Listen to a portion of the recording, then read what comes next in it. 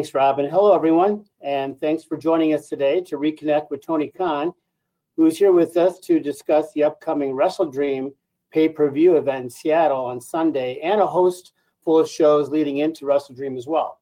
So just as normal, our housekeeping items here to address in the interest of time and to give everyone the best opportunities possible to ask a question. Please refrain from asking two-parted questions. And let's try to keep the questions focused on the upcoming shows this week. And as Robin mentioned, please make sure your phone is unmuted. So with that, I'll turn it over to Tony for some opening thoughts, and then we'll open the lines for your questions. Tony. Well, Jim, thank you very much. I really appreciate everyone joining us today. I'm really excited. This Sunday is going to be one of the great nights in pro wrestling. I really believe it's going to be a great event. I'm excited about WrestleDream. Very excited to honor the legacy of the late, great Antonio Inoki. Very excited to announce that his family is really thrilled about the event, and they're going to be coming to Seattle to participate, which I think is just so great. It's going to be one of the best cards we've ever put together. It's going to be a great pay-per-view. It will be the end of a chapter in AEW and the start of a new era of AEW. I'm very excited for that. And with that, we can get going with your questions. I know Jim said to refrain from two-part questions, but he never said anything about three-part or four-part questions. So I guess those are probably okay. Jim, take it away. All right, Tony. Well, I have no comeback for that. So, but nonetheless, let's give it our best. Starting with John Alba from Fight, and then we're going to follow John with Steve Fall from 10 Count. John, you're first. Hey, Tony, I'm just glad to get my question in before Bill Pritchard, because Bill always has the secret sauce for getting quality Tony Khan answers. But I hope you're well, Tony. Thank you, Jim. This morning, there's a big announcement from WWE about Jade Cargill coming in, and we know that for a long time, Jade was a major project in AEW and had one of the longest title reigns that your company may ever see, quite frankly. I would love to have your honest thoughts on Jade moving on to WWE and how you feel you guys get in presentation of her. I have only positive things to say about Jade. It's been great having her in AEW. She's always welcome here. I think she's had a great run with us and has a great career, I'm sure, in front of her. We're wishing her the best in the future. Thanks. Okay, John, thank you very much. Steve Fall from 10 Count, you are next. And we're going to follow Steve with Stu Myrick from Sports Guys Talking Wrestling. Steve. Hey, Tony. Thanks for taking the call. Quick question, though. It seems like every month we're getting another AEW pay-per-view, and everyone wants to know if we're going to see AEW on a streaming platform soon. Can we talk about monthly pay-per-views, and will they land on a streaming platform very soon? I am really excited about WrestleDream. We built a great calendar of events. I think there's more events we can add. I've never said that I expect to go to pay-per-views every single month, but we've been doing several events. We came into this year with 5 great events that we had run in 2022 in Revolution, Double or Nothing, Forbidden Door, All Out, and Full Gear. And then this year, we've got all those great events, and we've added huge shows. Obviously, All In is the biggest event we've ever done on top of our traditional calendar. So it proves, I think, that there's room to grow our schedule. And now we're adding WrestleDream, and the excitement about WrestleDream really makes me happy. I was just so pumped to see how much the online wrestling community really has embraced the show, and particularly in the last week. The card is really strong. We had a great episode of Collision this past Saturday to follow up a great Grand Slam. It feels like we're on the best run of major events we've ever done, which is why it's a great time to look at adding major events like this great WrestleDream show. If there was ever a time to add an event like this, where the card has built massive anticipation, people are really excited about the theme of the event. I think we're doing it for a really good reason. And it's following up on the best run of major events we've ever done. I really believe the last 3 pay-per-views, the last 3 pay-per-views we've done, Forbidden Door, followed by All In and All Out. I think this is the best run of 3 pay-per-views we've ever done. Then Grand Slam is one of our top events of the year. That was a huge success. I'm sure pretty much, hopefully, all of you on the call received the press release from Warner Brothers Discovery. If you didn't, let us know and we'll try to get you on the chain for those going forward. But Warner Brothers Discovery sent out a great press release last night touting the success of AEW Dynamite Grand Slam, which was the biggest broadcast of the year. And really, really great thing there. And that's another big major event, and just feels like we're on a great run. So it's a great time to add events, and in this case, in the form of pay-per-views. I am very open to putting AEW events on a streaming platform. I think it would be a great thing. I think we're frankly close enough to the end of our media obligations here and our current deal where that sounds like a new deal to me. And it's the kind of thing that would be part of a new media rights package, and that would be great for us. So it's something I would really like to do. It's outside the scope of our current contract, which is, for our live TV events and our pay-per-view events. And we've got something really great happening. It's been the best year, in my opinion, in the history of AEW, because you've got, not only have we been able to launch new events, with All In being the biggest thing we've ever done, setting the attendance record for ticket sales, and also being up there with our top pay-per-views of all time in sales. And now with WrestleDream, I really think this is a chance to add another new event to the calendar. I think we can continue adding great events, but I've never said I would put them every single month. I think there's a potential for more events, and what the cadence is, whether it's monthly or, 8, 10, 11, or 12. I haven't decided the exact number yet, but I do think there's an appetite for more events. Warner Brothers Discovery is really excited about doing more events. And right now these are living on pay-per-view, but I do think there's great potential for all of our events to live on a streaming service. And right now, I mean, the top choice for that to me would be Max. I think it's an amazing platform, and we're working with Warner Brothers Discovery now. And I think there is great mutual interest in it. But like with all media deals where there's mutual interest, there's a lot of work that would need to go into it to figure out how that would pay everybody, because I have no interest in doing like a tryout. At this point, we've been doing this for 3.5 years. I'm not going to do a 6-month, 9-month tryout on streaming. I don't think that makes any sense for any of us. So, I think we built it to the point where there's a really, really big fan base for our major events. As we've shown this year, it's bigger than ever worldwide. And I think WrestleDream is a huge pay-per-view event, and it doesn't necessarily signify the beginning of a monthly pay-per-view calendar, but it is a new event that we've never done, and it's something very special. And I'm just really excited to be here to talk about it today, because I really believe in what we're doing with WrestleDream this Sunday, that it's going to be an amazing event. And I'm very proud that we're honoring one of the people who made AEW possible, who does not get enough credit in the world of pro wrestling, who doesn't get talked about enough, despite being one of the greatest promoters, and I think pretty much unanimously recognized as one of the all-time great wrestling minds and promoters in Mr. Antonio Inoki. And I'm thrilled that his family wants to participate in the event and help us honor a great legend. So very excited about the event. Thanks, Steve. Thank you, Steve. Stu Myrick from Sports Guys Talking Wrestling is next. He will be followed by Sean Ross Sapp from Fightful. Stu. Tony, thanks for the time. There were reports that Adam Cole may have sustained a leg injury last week during Grand Slam. Can you speak to that and his status regarding the Ring of Honor tag title match with him and MJF against Aussie Open? Well, I think it's you might be mistaken, Stu. Aussie Open, they wrestled. That's who they beat for the belt in England. They've got a match against the Righteous this weekend. The match against Aussie Open, I can comment on. It was great, and it was part of the greatest event we've ever done. But that was obviously back in August. The Righteous match, as of now, that is still slotted for the event, and Adam Cole didn't. He was a little bit ginger on that leg. Obviously, I think people saw, but we'll address that on Dynamite tomorrow.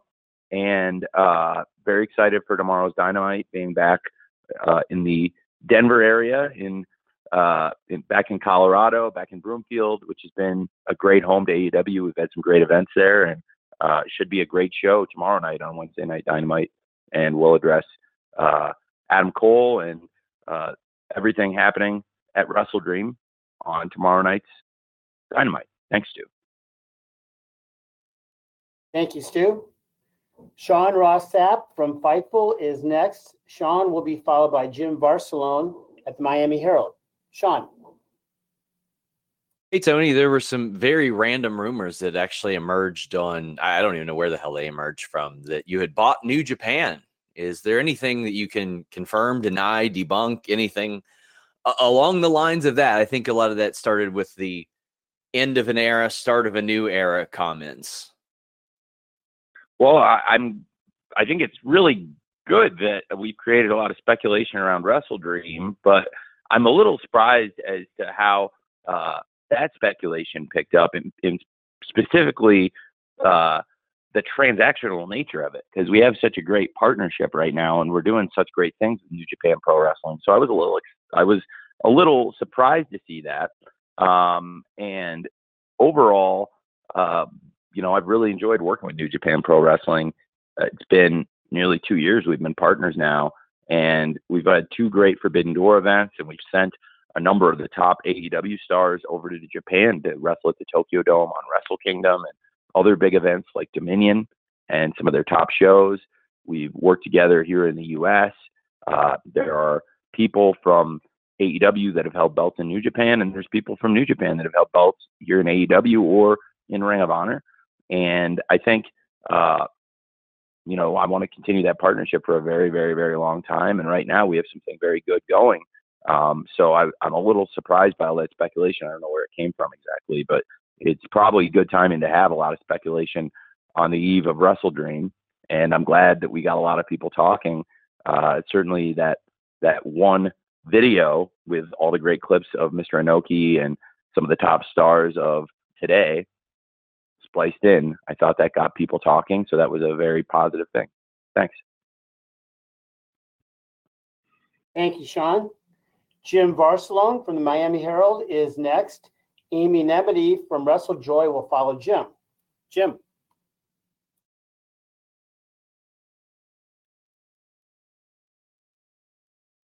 Jim, you need to unmute your line. Okay, thank you. Thank you, Jim, Tony, everybody. I'm curious with WrestleDream and the location. It's in Seattle.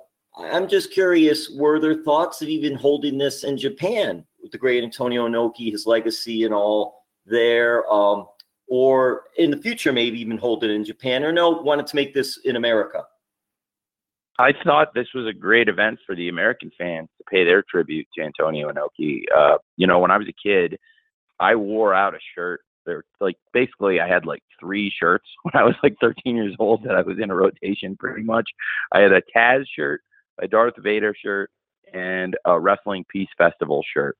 And I wore that Peace Festival shirt celebrating Antonio Inoki's event in Los Angeles all the time. It was a white shirt and it had the card on the back, and I wore it so much. And it was a really cool thing to have wrestlers from companies all over the world coming together, and WCW was a big part of it at the time. And I think they were instrumental in making that event possible and having a lot of the top stars that were on the billing. And it just seemed to me now the wrestling world has changed, but there are players that have come into the space, and there are some of the same players that existed 25, 30 years ago. And I just thought, now that Mr. Inoki's passed away, in particular October 1st, because this is the 1-year anniversary of his passing, I thought it would be something really special. I remember I was in a hotel room working on AEW on the road when I heard that Antonio Inoki had passed away, and I filed the date away. And I thought it would be really a great thing in October 1st to look for a venue, and Seattle is really ideal because there are wrestlers coming from Japan, and that's a relatively, compared to a lot of the places we could have held the event in North America, that's probably a shorter flight for them than other places. So I think there's positive things about it there. So Seattle seemed like a perfect venue in America to celebrate a wrestling promoter who, most of the business he did was in Japan, but he conducted business worldwide, and he did a ton of business in America. And he's also one of the reasons that strong style pro wrestling, junior heavyweights, and a lot of the great international pro wrestlers we saw on American television when a lot of us were kids. He's the one who brought him here. And so I thought it was very fitting to celebrate the event in America as part of the AEW schedule and build something that I think can be an annual event and hopefully celebrate him every year, because Inoki really deserves that. Thank you. Thanks, Jim. Amy Nemedy from WrestleJoy comes next, followed by Bill Pritchard from WrestleZone. Amy. Hi, Tony. I wanted to talk a bit about Bryan Danielson and Zack Sabre Jr., two of the best technical wrestlers in the world. This is a match that puts the dream in WrestleDream. So they haven't faced each other, though, in nearly 15 years. Bryan beat Zack back in 2008, and Zack returned the favor later in 2009. Zack Sabre Jr. has dubbed this match, quote unquote, submissions in Seattle, and vows to, quote, end Bryan's career in his pursuit of truly becoming the best technical wrestler in the world. Can you talk about the stakes of this match, as well as the significance of seeing the likes of Bryan Danielson and Zack Sabre Jr. face each other in such a high-profile match at WrestleDream? Thank you. Yes, thank you. Well, I'm very excited for the match. Submissions in Seattle. That's a hell of a name for this event and a hell of a name for this big match. It is definitely, in my opinion, a dream match. There was tons of anticipation. There was worldwide buzz around last year's Forbidden Door, and one of the matches we were planning to have at the event was Bryan Danielson versus Zack Sabre Jr., and there was a lot of people clamoring for that match. As you said, they had not wrestled in well over a decade, and it's amazing how far both of them have come since then. I mean, both of them have just not only in their careers, certainly they've accomplished a lot, but also physically, they've really built their bodies up. These are different wrestlers than they were when they wrestled 15 years ago. And Bryan Danielson, one of the biggest stars on the entire planet, one of the most recognizable pro wrestlers in the world.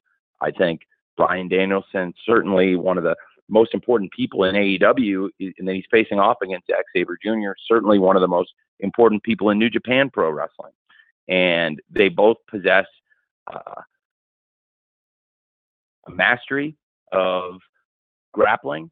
They both have, I think they both have got probably the most complete skill sets of any technical wrestler. And I think the fans would agree with that. And that's why when the fans have voted for the best technical wrestler, it's almost always going to be Bryan Danielson or Zack Sabre Jr. for the last 15 years, I would say.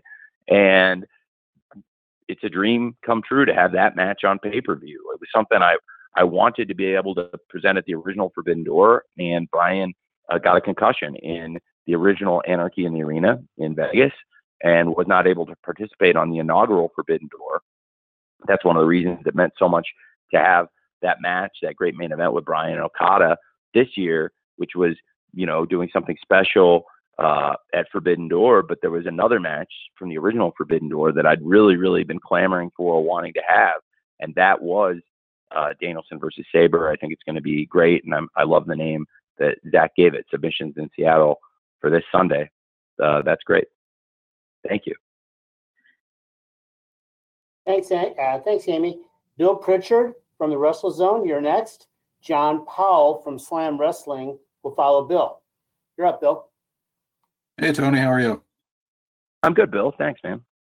So I wanted to go back to the end of an era comment and the buying a promotion rumor. I know that was probably the most prominent one, but would you go as far as saying you are not doing that? You would deny that that is credible, or maybe care to eliminate any of the other rumors or clarify like what you actually meant by those comments?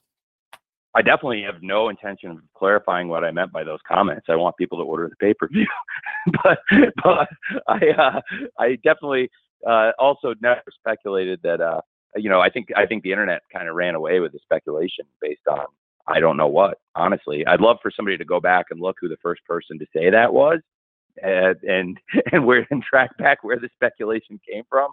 because certainly I don't know if that particular aspect of it is very credible. There's dots you can connect in wrestling, and there's things I'm very excited about that we've been doing. And I think I've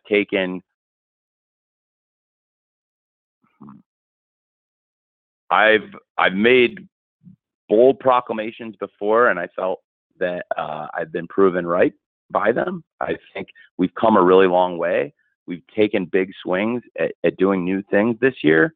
And in particular, I think 2023 has been our most adventurous year. And I want to keep doing adventurous things and making fans talk about AEW, hopefully making new fans of AEW. One thing, I think we've debunked some speculation. I'd be happy to debunk this speculation that, that's what I'm was implying, because I don't know where that particular rumors got started. But I think this year we've also really built our reputation in a really strong way. But we've gotten to the point where they're basically like town criers. Like, if somebody's going to tell you AEW doesn't do good shows, you might as well put a tinfoil hat, because that's got about as much credibility as somebody saying that AEW is not doing the best shows right now. If you're not watching, that's fine. You can say you're not watching them, but to question the credibility of how it's BS, because we're doing the best shows. I think from Forbidden Door to All In to All Out, I think Grand Slam was a great event. And the Collision this week was probably the best episode of Collision we've ever done in the first 15 episodes of the show so far. So we're doing great things. People would say AEW doesn't tell stories. Okay, well, again, show me that you don't watch the product, because nobody's telling more stories in pro wrestling right now than AEW. And I'm really excited about some of the stories we're telling. And something I'm very proud of is when our back's against the wall, we do great work here as a company. There's a lot of really hardworking people here. And unfortunately, over the years, we've had to change things due to injury or other circumstance. And I think we've always shown, whether it was injury or something, at times even tragic circumstances, we really roll with the punches and put great shows on. And right now, I feel like we've never been more organized. There have been some challenges and continue to be some things that pop up along the way, but the quality of the show has never been stronger. And look, it happens in football too. You have players get injured and nobody has it. You have to go out and play the next play. You have to go out and play the next quarter, the next half, the next game, and the rest of the season, sometimes without these players. And, you have a game plan. Nobody feels bad for you that your game plan got knocked off script because some of the players got knocked out of the game. You just have to keep going with whatever script you can put together. And I think that's true whether it's in football or wrestling. But, I'm very, very happy with what we're doing right now. So without completely spilling the beans on everything I'm working on or everything I see for the future, I do think it is really going to be the start of a new era of what we're doing with AEW, and I'm very excited about that. Thanks, Bill. Thank you, Bill. John Powell from Slam Wrestling has a write-in question, which I'll read in a minute. And then I'll ask Dave Meltzer from the Wrestling Observer to follow this write-in here, Tony. What are your thoughts on Eddie Kingston versus Katsuyori Shibata? On many levels, this is a dream match between two of the toughest in the business. What a great match. What a great match. So this is one of those dream matches I'm so happy to be able to put on. I've tried to link these two in wrestling, especially in 2023. I think they've taken very different paths to get where they are, but they both hold championships in Ring of Honor. They've both been great champions in New Japan Pro Wrestling. Right now, Eddie Kingston's a double champion. And we've seen these two team. They've had great tag team matches. We saw these two standing tall at the end of Supercard of Honor and even teaming at All Out, which was something I was really excited about. And I believe these two, while they come from very different backgrounds, while they look very different, if you saw them, they'd be like a buddy cop movie with nothing in common. But really, they have a lot of similarities. And I have a bond with each of them that's that's different, but again, there's similarities in it.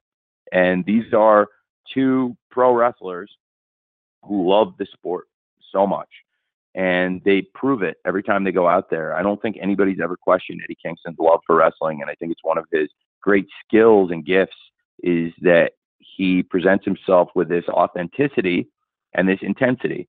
And he goes out, and nobody ever questions when he's out there that this guy loves what he's doing. This guy loves wrestling, and this guy is intense. He hates certain opponents. He hates people who disrespect wrestling, and this guy takes no nonsense. And I think Shibata projects that himself in a different way.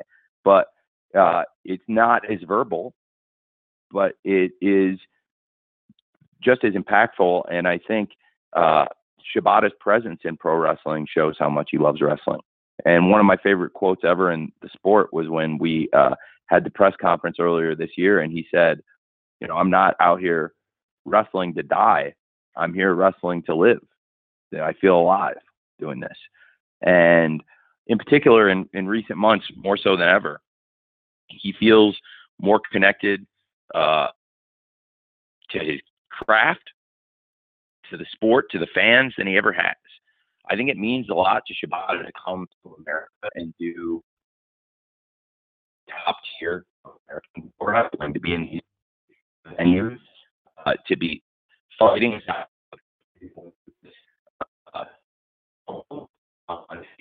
be in America. It's like it's a dream of his, and he's really having fun with it. Like Shibata has become a massive leader in our locker room. He's become a great part of our crew because he spent most of the year with us here in ROH, and along with a handful of other leaders, and Shibata is one of our generals backstage. And I think this match, it's a dream come true. You know, I know there's fans all over the world who love pro wrestling that I've seen saying that this is a dream for them too. And checking with them from also what they like to see and what people care about in their pro wrestling. I think this is a match people really wanted to see, and we've danced around it, and they've been on TV together. And with that time to see one-on-one, and that being now with a huge win, a double champion, this could be a double title match, and Shibata has a chance to create a new triple crown in international pro wrestling, which I thought is really exciting.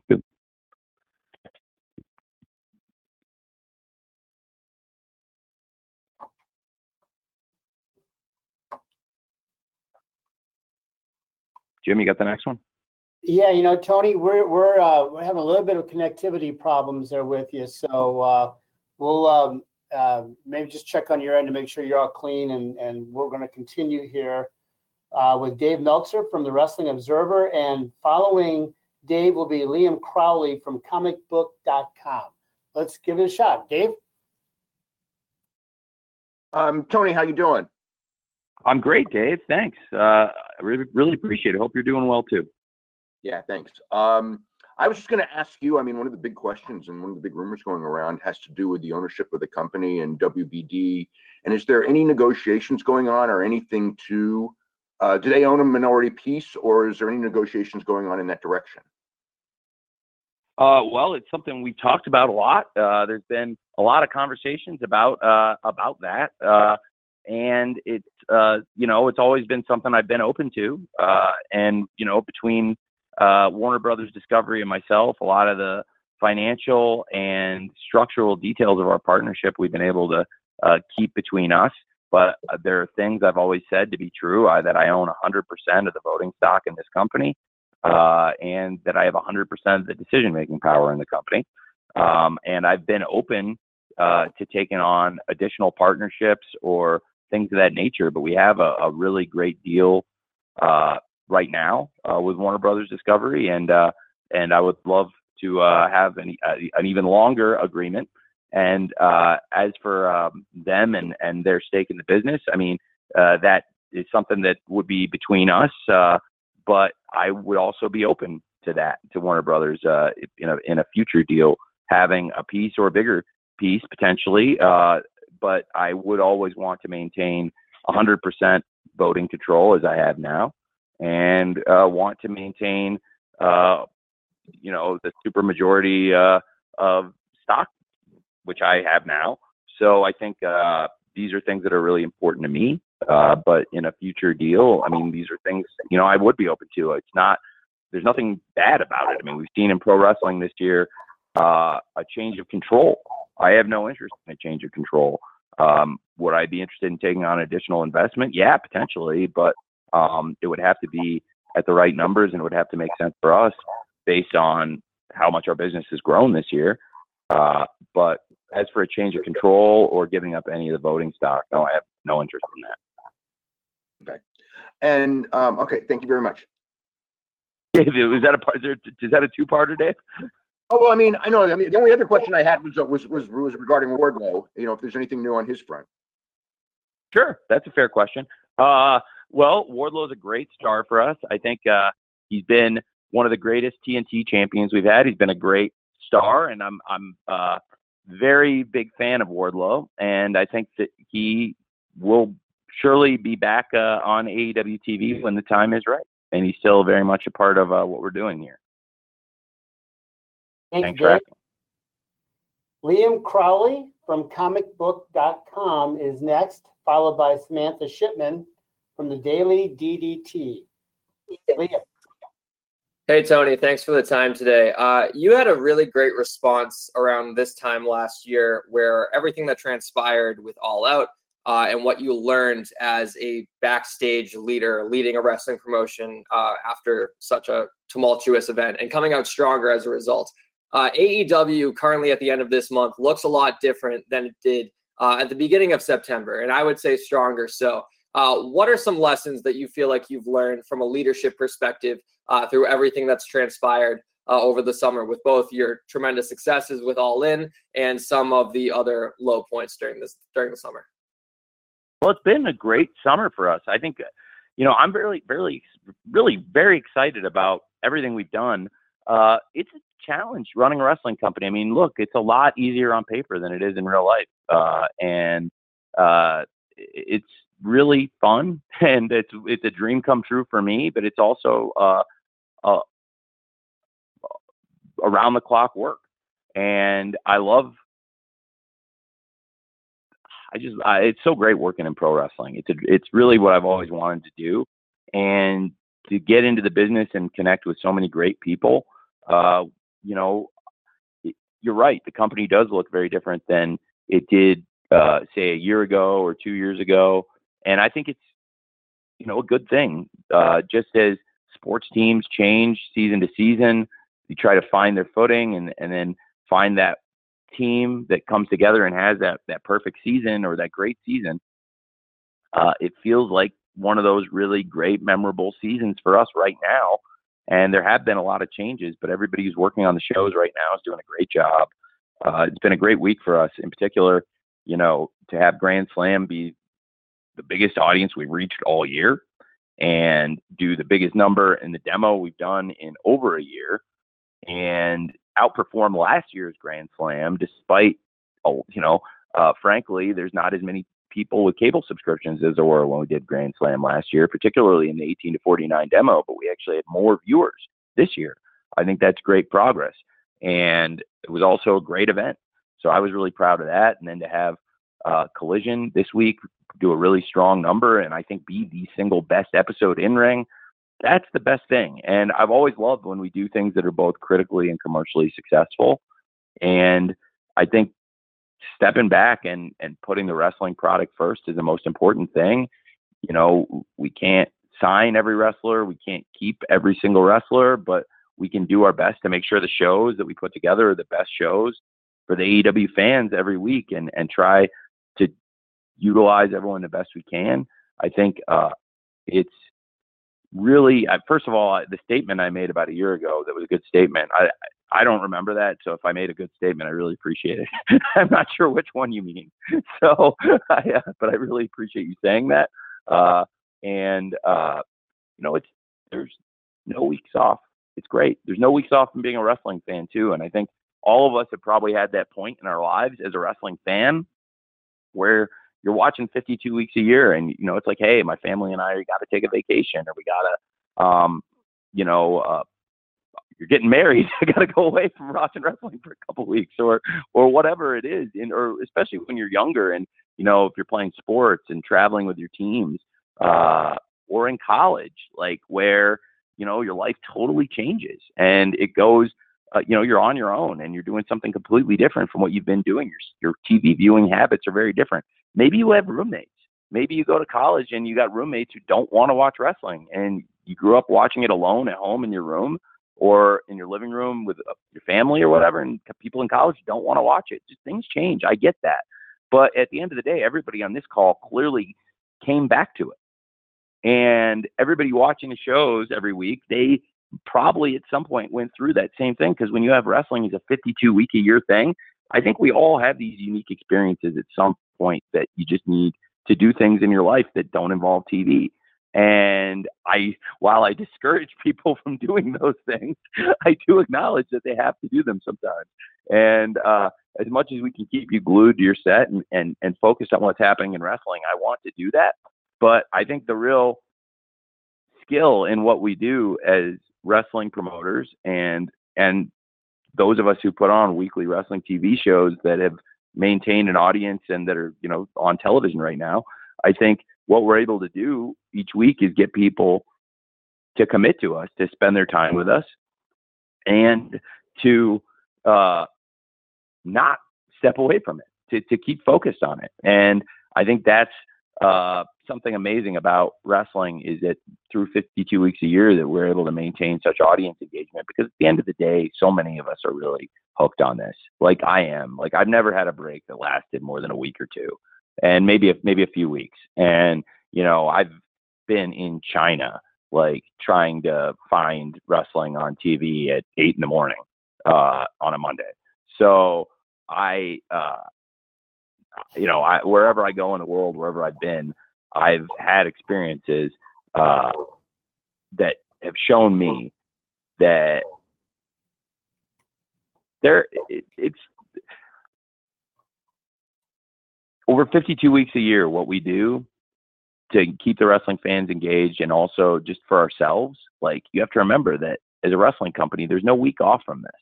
So it's really exciting to go into an event like WrestleDream that's a new event and feel the excitement from it, and feel that people are passionate about wrestling, passionate about what we're doing, because there's no guarantees to those things in life. And frankly, in this wrestling business, more people have failed than they succeeded. And the things we've done and we've accomplished, they're historic. You know, it's really, really cool.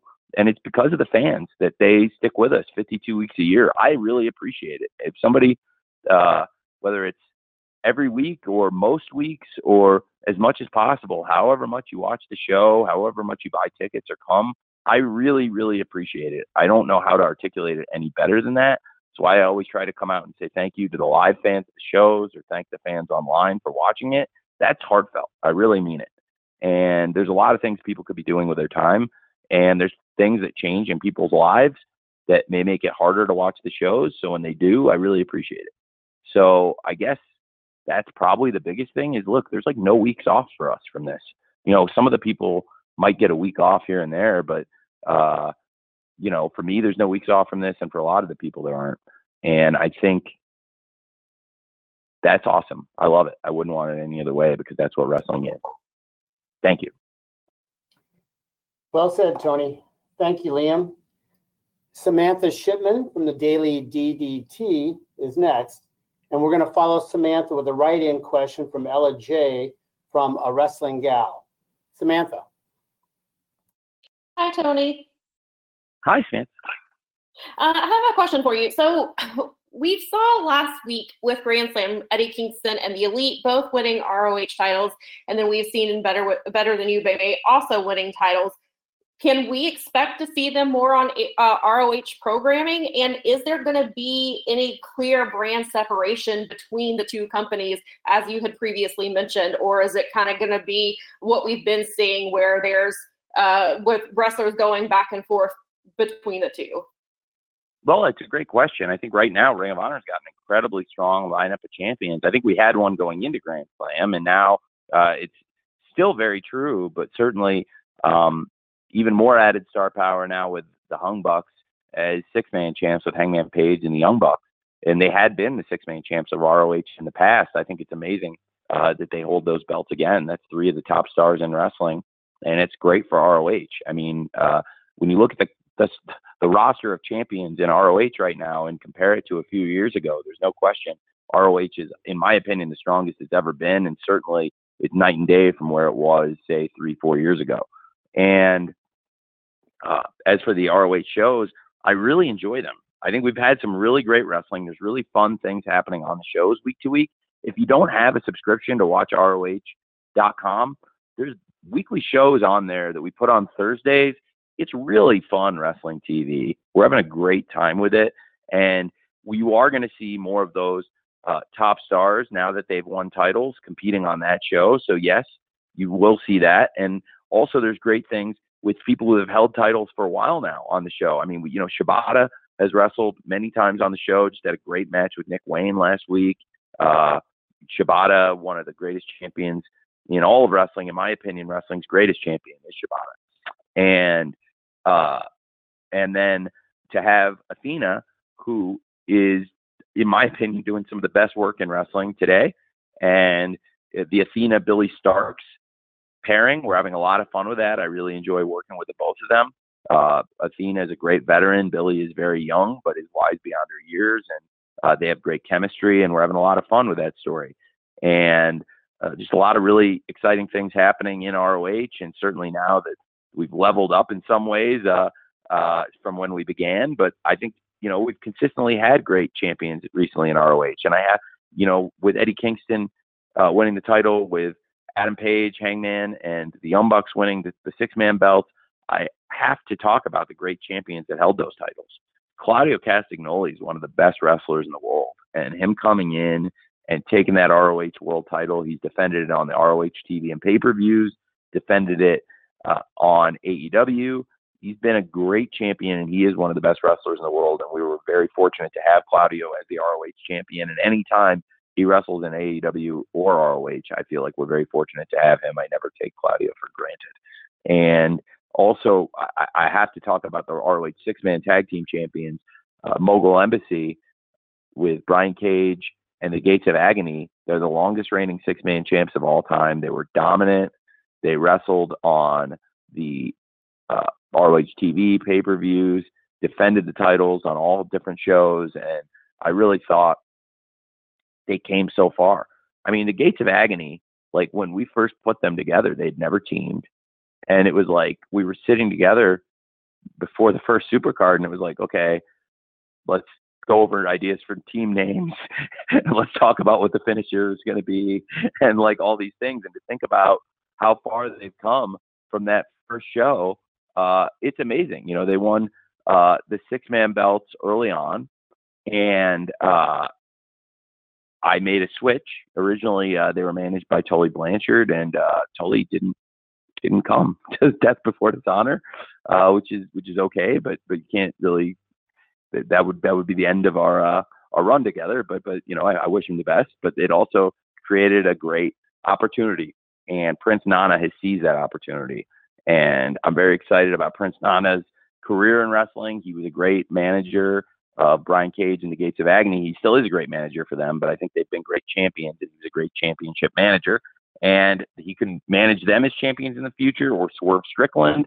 That's a great group. And, we talked about Hangman. I think it adds a little bit more fuel to the fire for Hangman versus Swerve this weekend. Swerve's guys, they were the longest reigning six-man champs ever in ROH.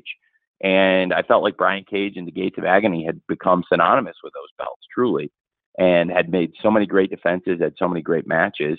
And now Hangman and the Young Bucks taking those belts away from Brian Cage and the Gates of Agony. I think that's more fuel to the fire for this Sunday, Swerve versus Hangman on pay-per-view at WrestleDream.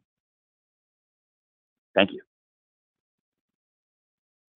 Thank you very much, Samantha. Tony, I've got a write-in question here from Ella J. I'm going to read in a second. Then I'm going to ask Dominic D'Angelo from Inside the Ropes to be ready after Tony answers Ella, who asks, Julia Hart has evolved tremendously since arriving to AEW. What are your thoughts on her evolution and now positioning herself as a challenger to the TBS Championship? Well, it's really exciting. I think Julia is somebody that's been with us since Daly's Place. It's crazy to think about how young Julia is, that she's another wrestler that's been with us since she was a teenager. And it's amazing how many great stars for AEW developed out of that Daly's Place era. It's something to think about. We found something that really worked very well there for us.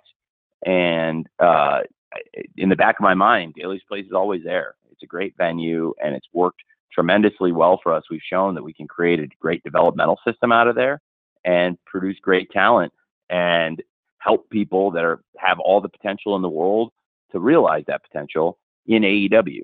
And we've seen that from top stars like the Acclaimed, I think, are really an amazing example of that. Powerhouse Hobbs and Julia Hart are great examples of people that were with us in really wrestling on AEW Dark and wrestling on the different shows through the pandemic, and then came out so much better than they came in terms of their development.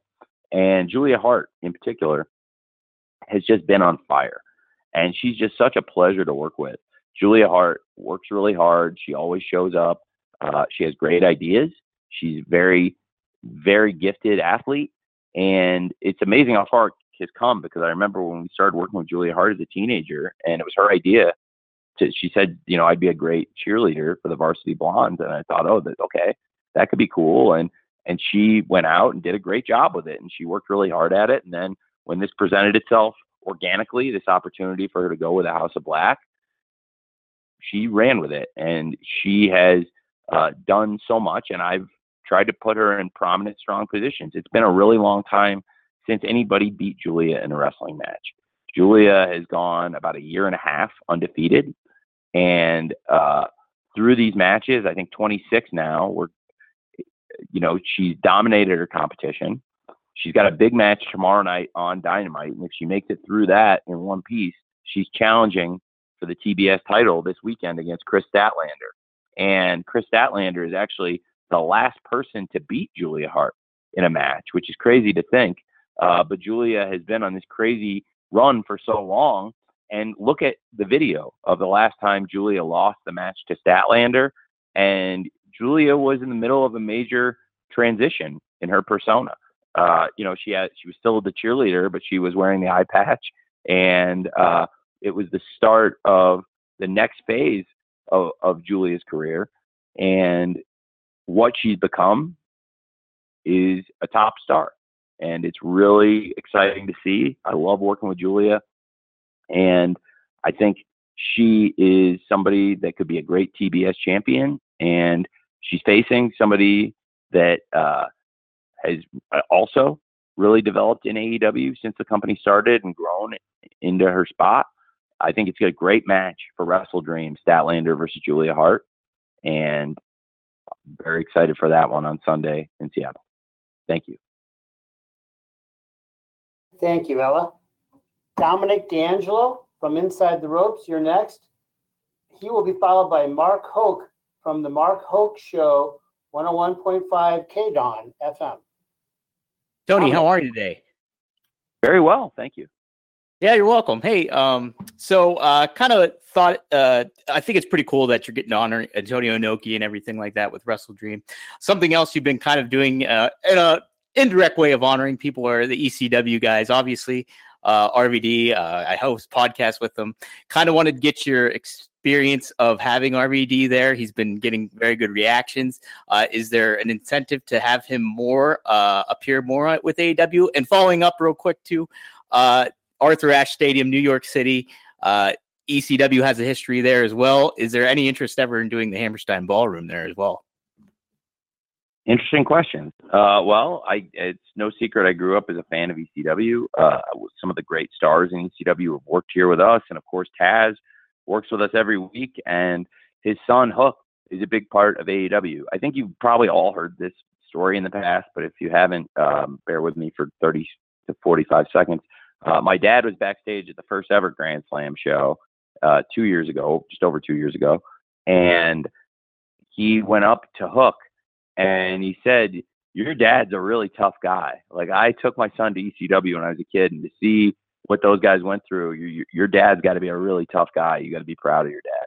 And I thought that was really cool.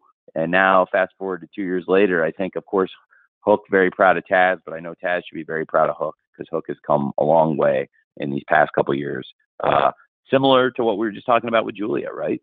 Where they were both so young when they started with us in Daly's Place, and they've both developed and gone on these great runs where they've had great records, and both of them have shown they could be, I believe, great champions in AEW. And Hook is one of our really bright young prospects and is becoming a really popular star in arenas all over the world. And I thought RVD would be a great partner for him, a foil in Hook's previous story, and then now a great partner for Hook himself. And they had a really fun match. The Collision episode did a great rating. It's one of a really great ratings success stories on Collision, going against some of the toughest competition and you're ever going to see. In particular, I believe NBC said that the Notre Dame Ohio State football game was their highest rated Saturday football telecast for college football since 1993.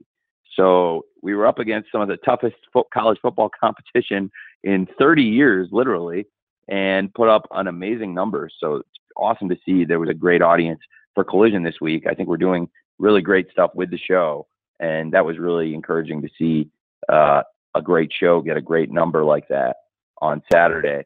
And RVD was a great part of it. You know, the Michigan fans were very excited to see him.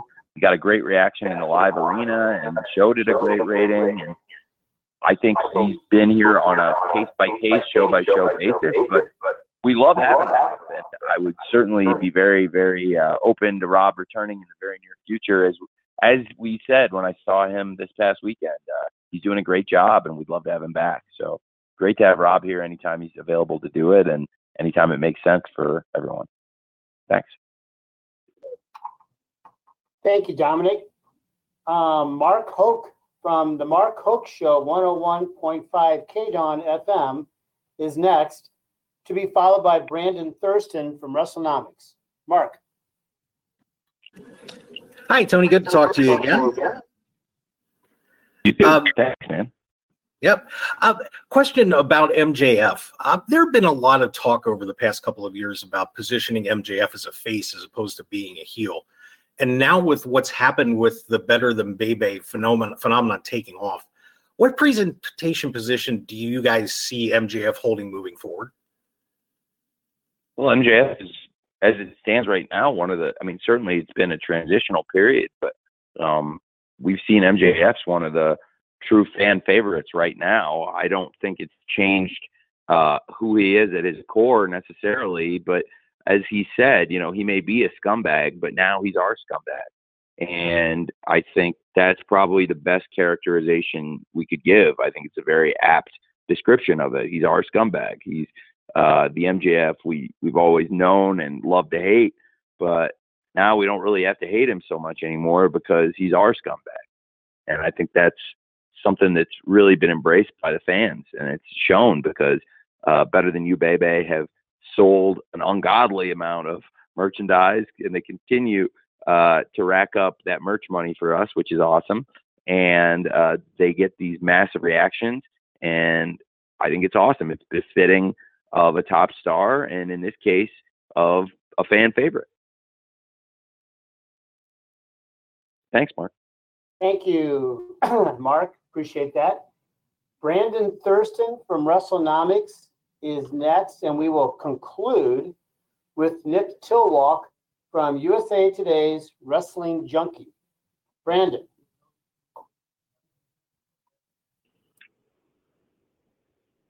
Hey, Brandon. Brandon, you need to unmute your line. Hi, Tony. Thanks for the time.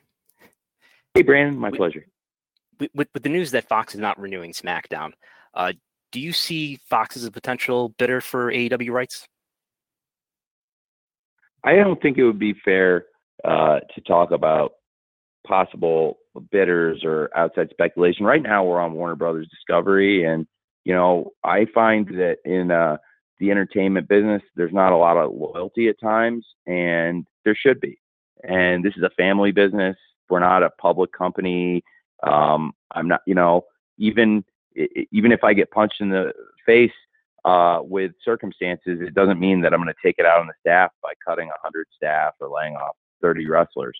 And I really care about the people here, and I would, I would do anything I can to protect the jobs and the livelihood of the people that work here.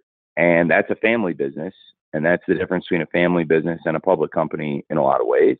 And not every family business has those principles, but we do. And that's just how I was raised.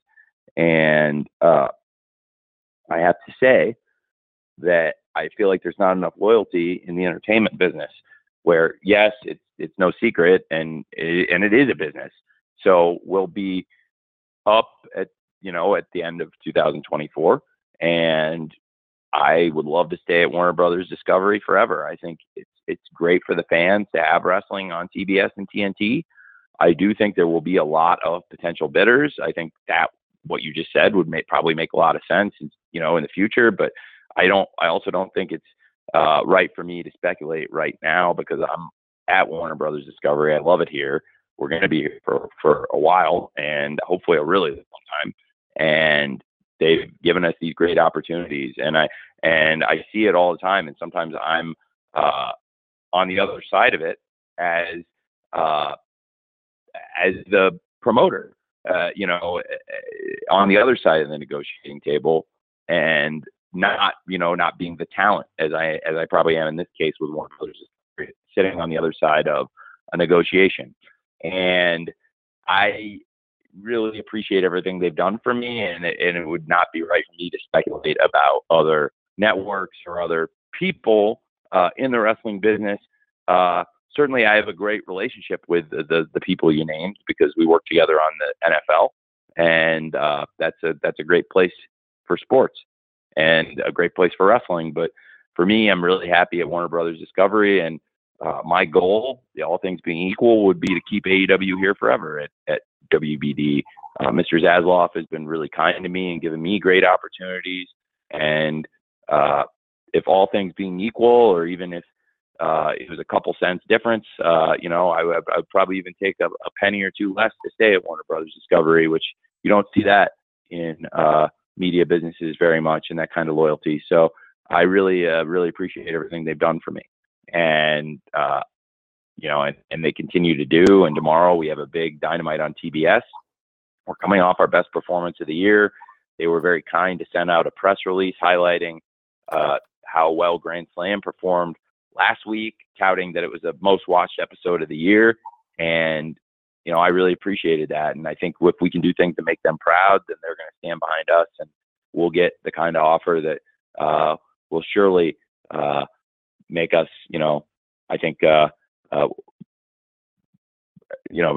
kind of offer that surely would be befitting of the kind of great performances we've had.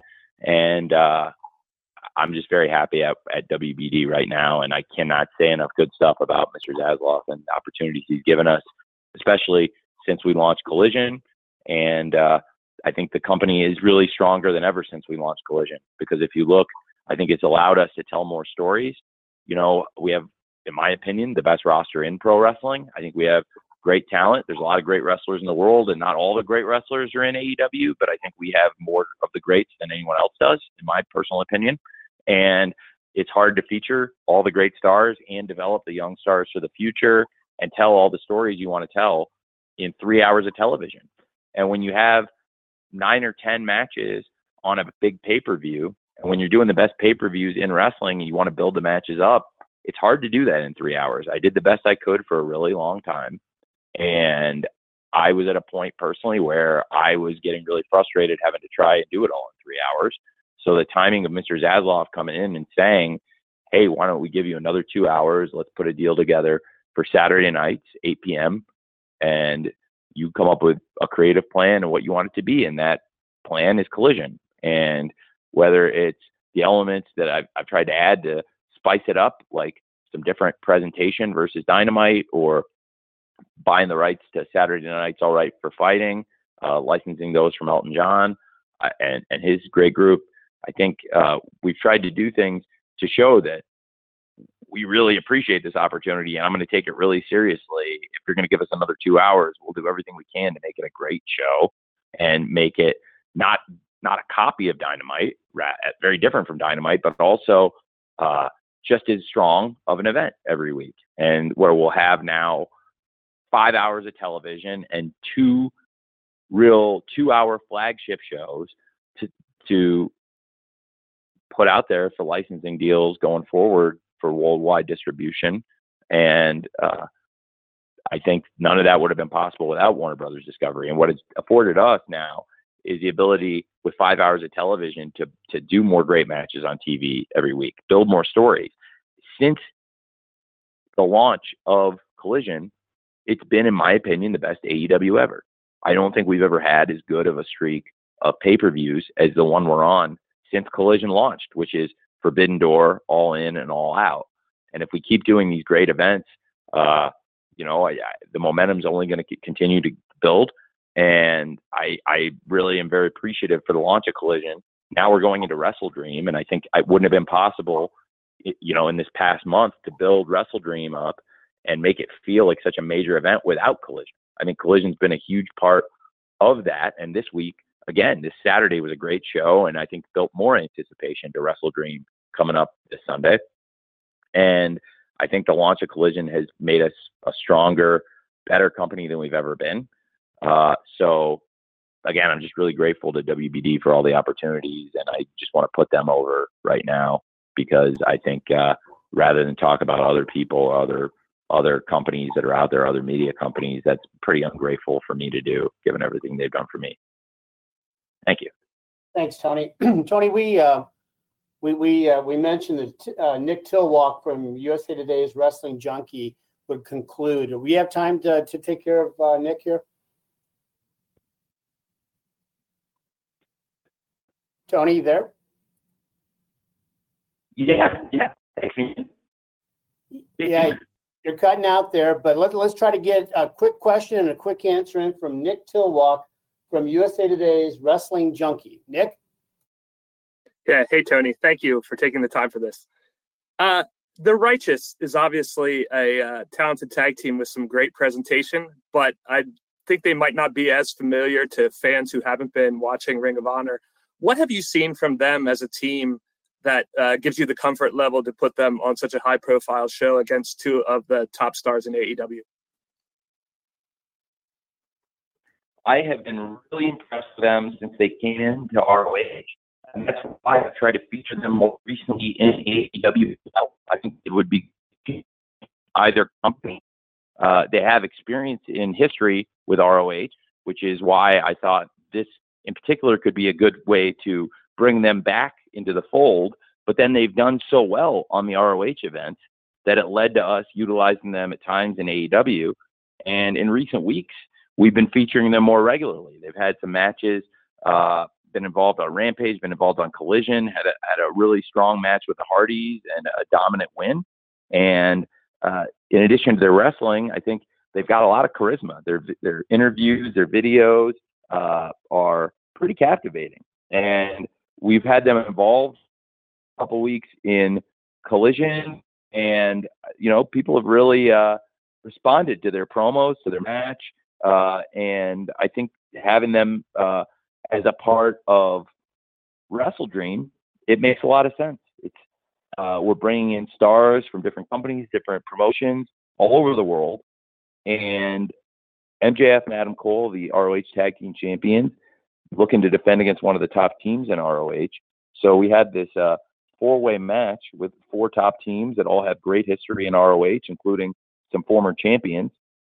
And it was an excellent match that we had at the Grand Slam Rampage. And of course, the Righteous were the winners. I think there's some great teams in that match when you look at the Hardys, the Best Friends, and the Kingdom. some teams that have held the ROH World Tag Team titles in the past. And for me, the Righteous,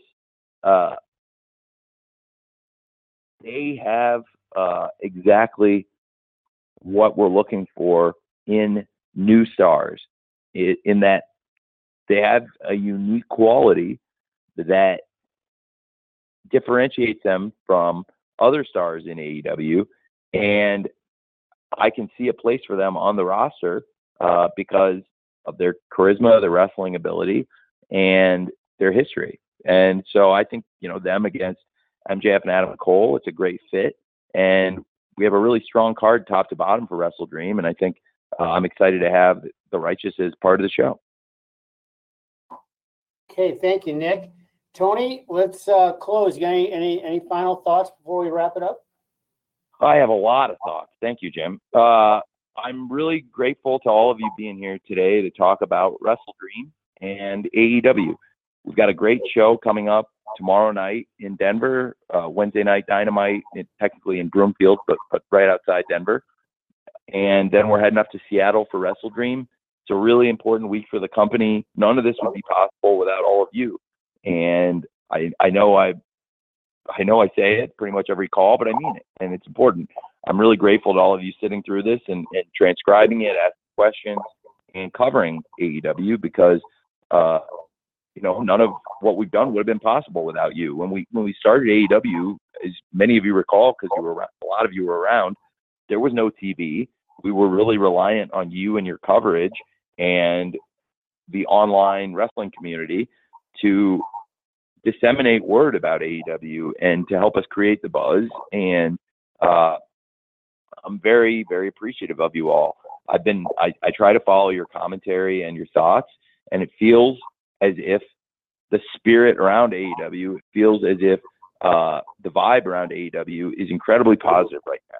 It feels like we've done a great streak of shows for you all, and that makes me really happy because before I was a wrestling promoter, I was a wrestling fan, and I read your coverage. A lot of you, the people ask me questions today, were the people I turned to learn about wrestling.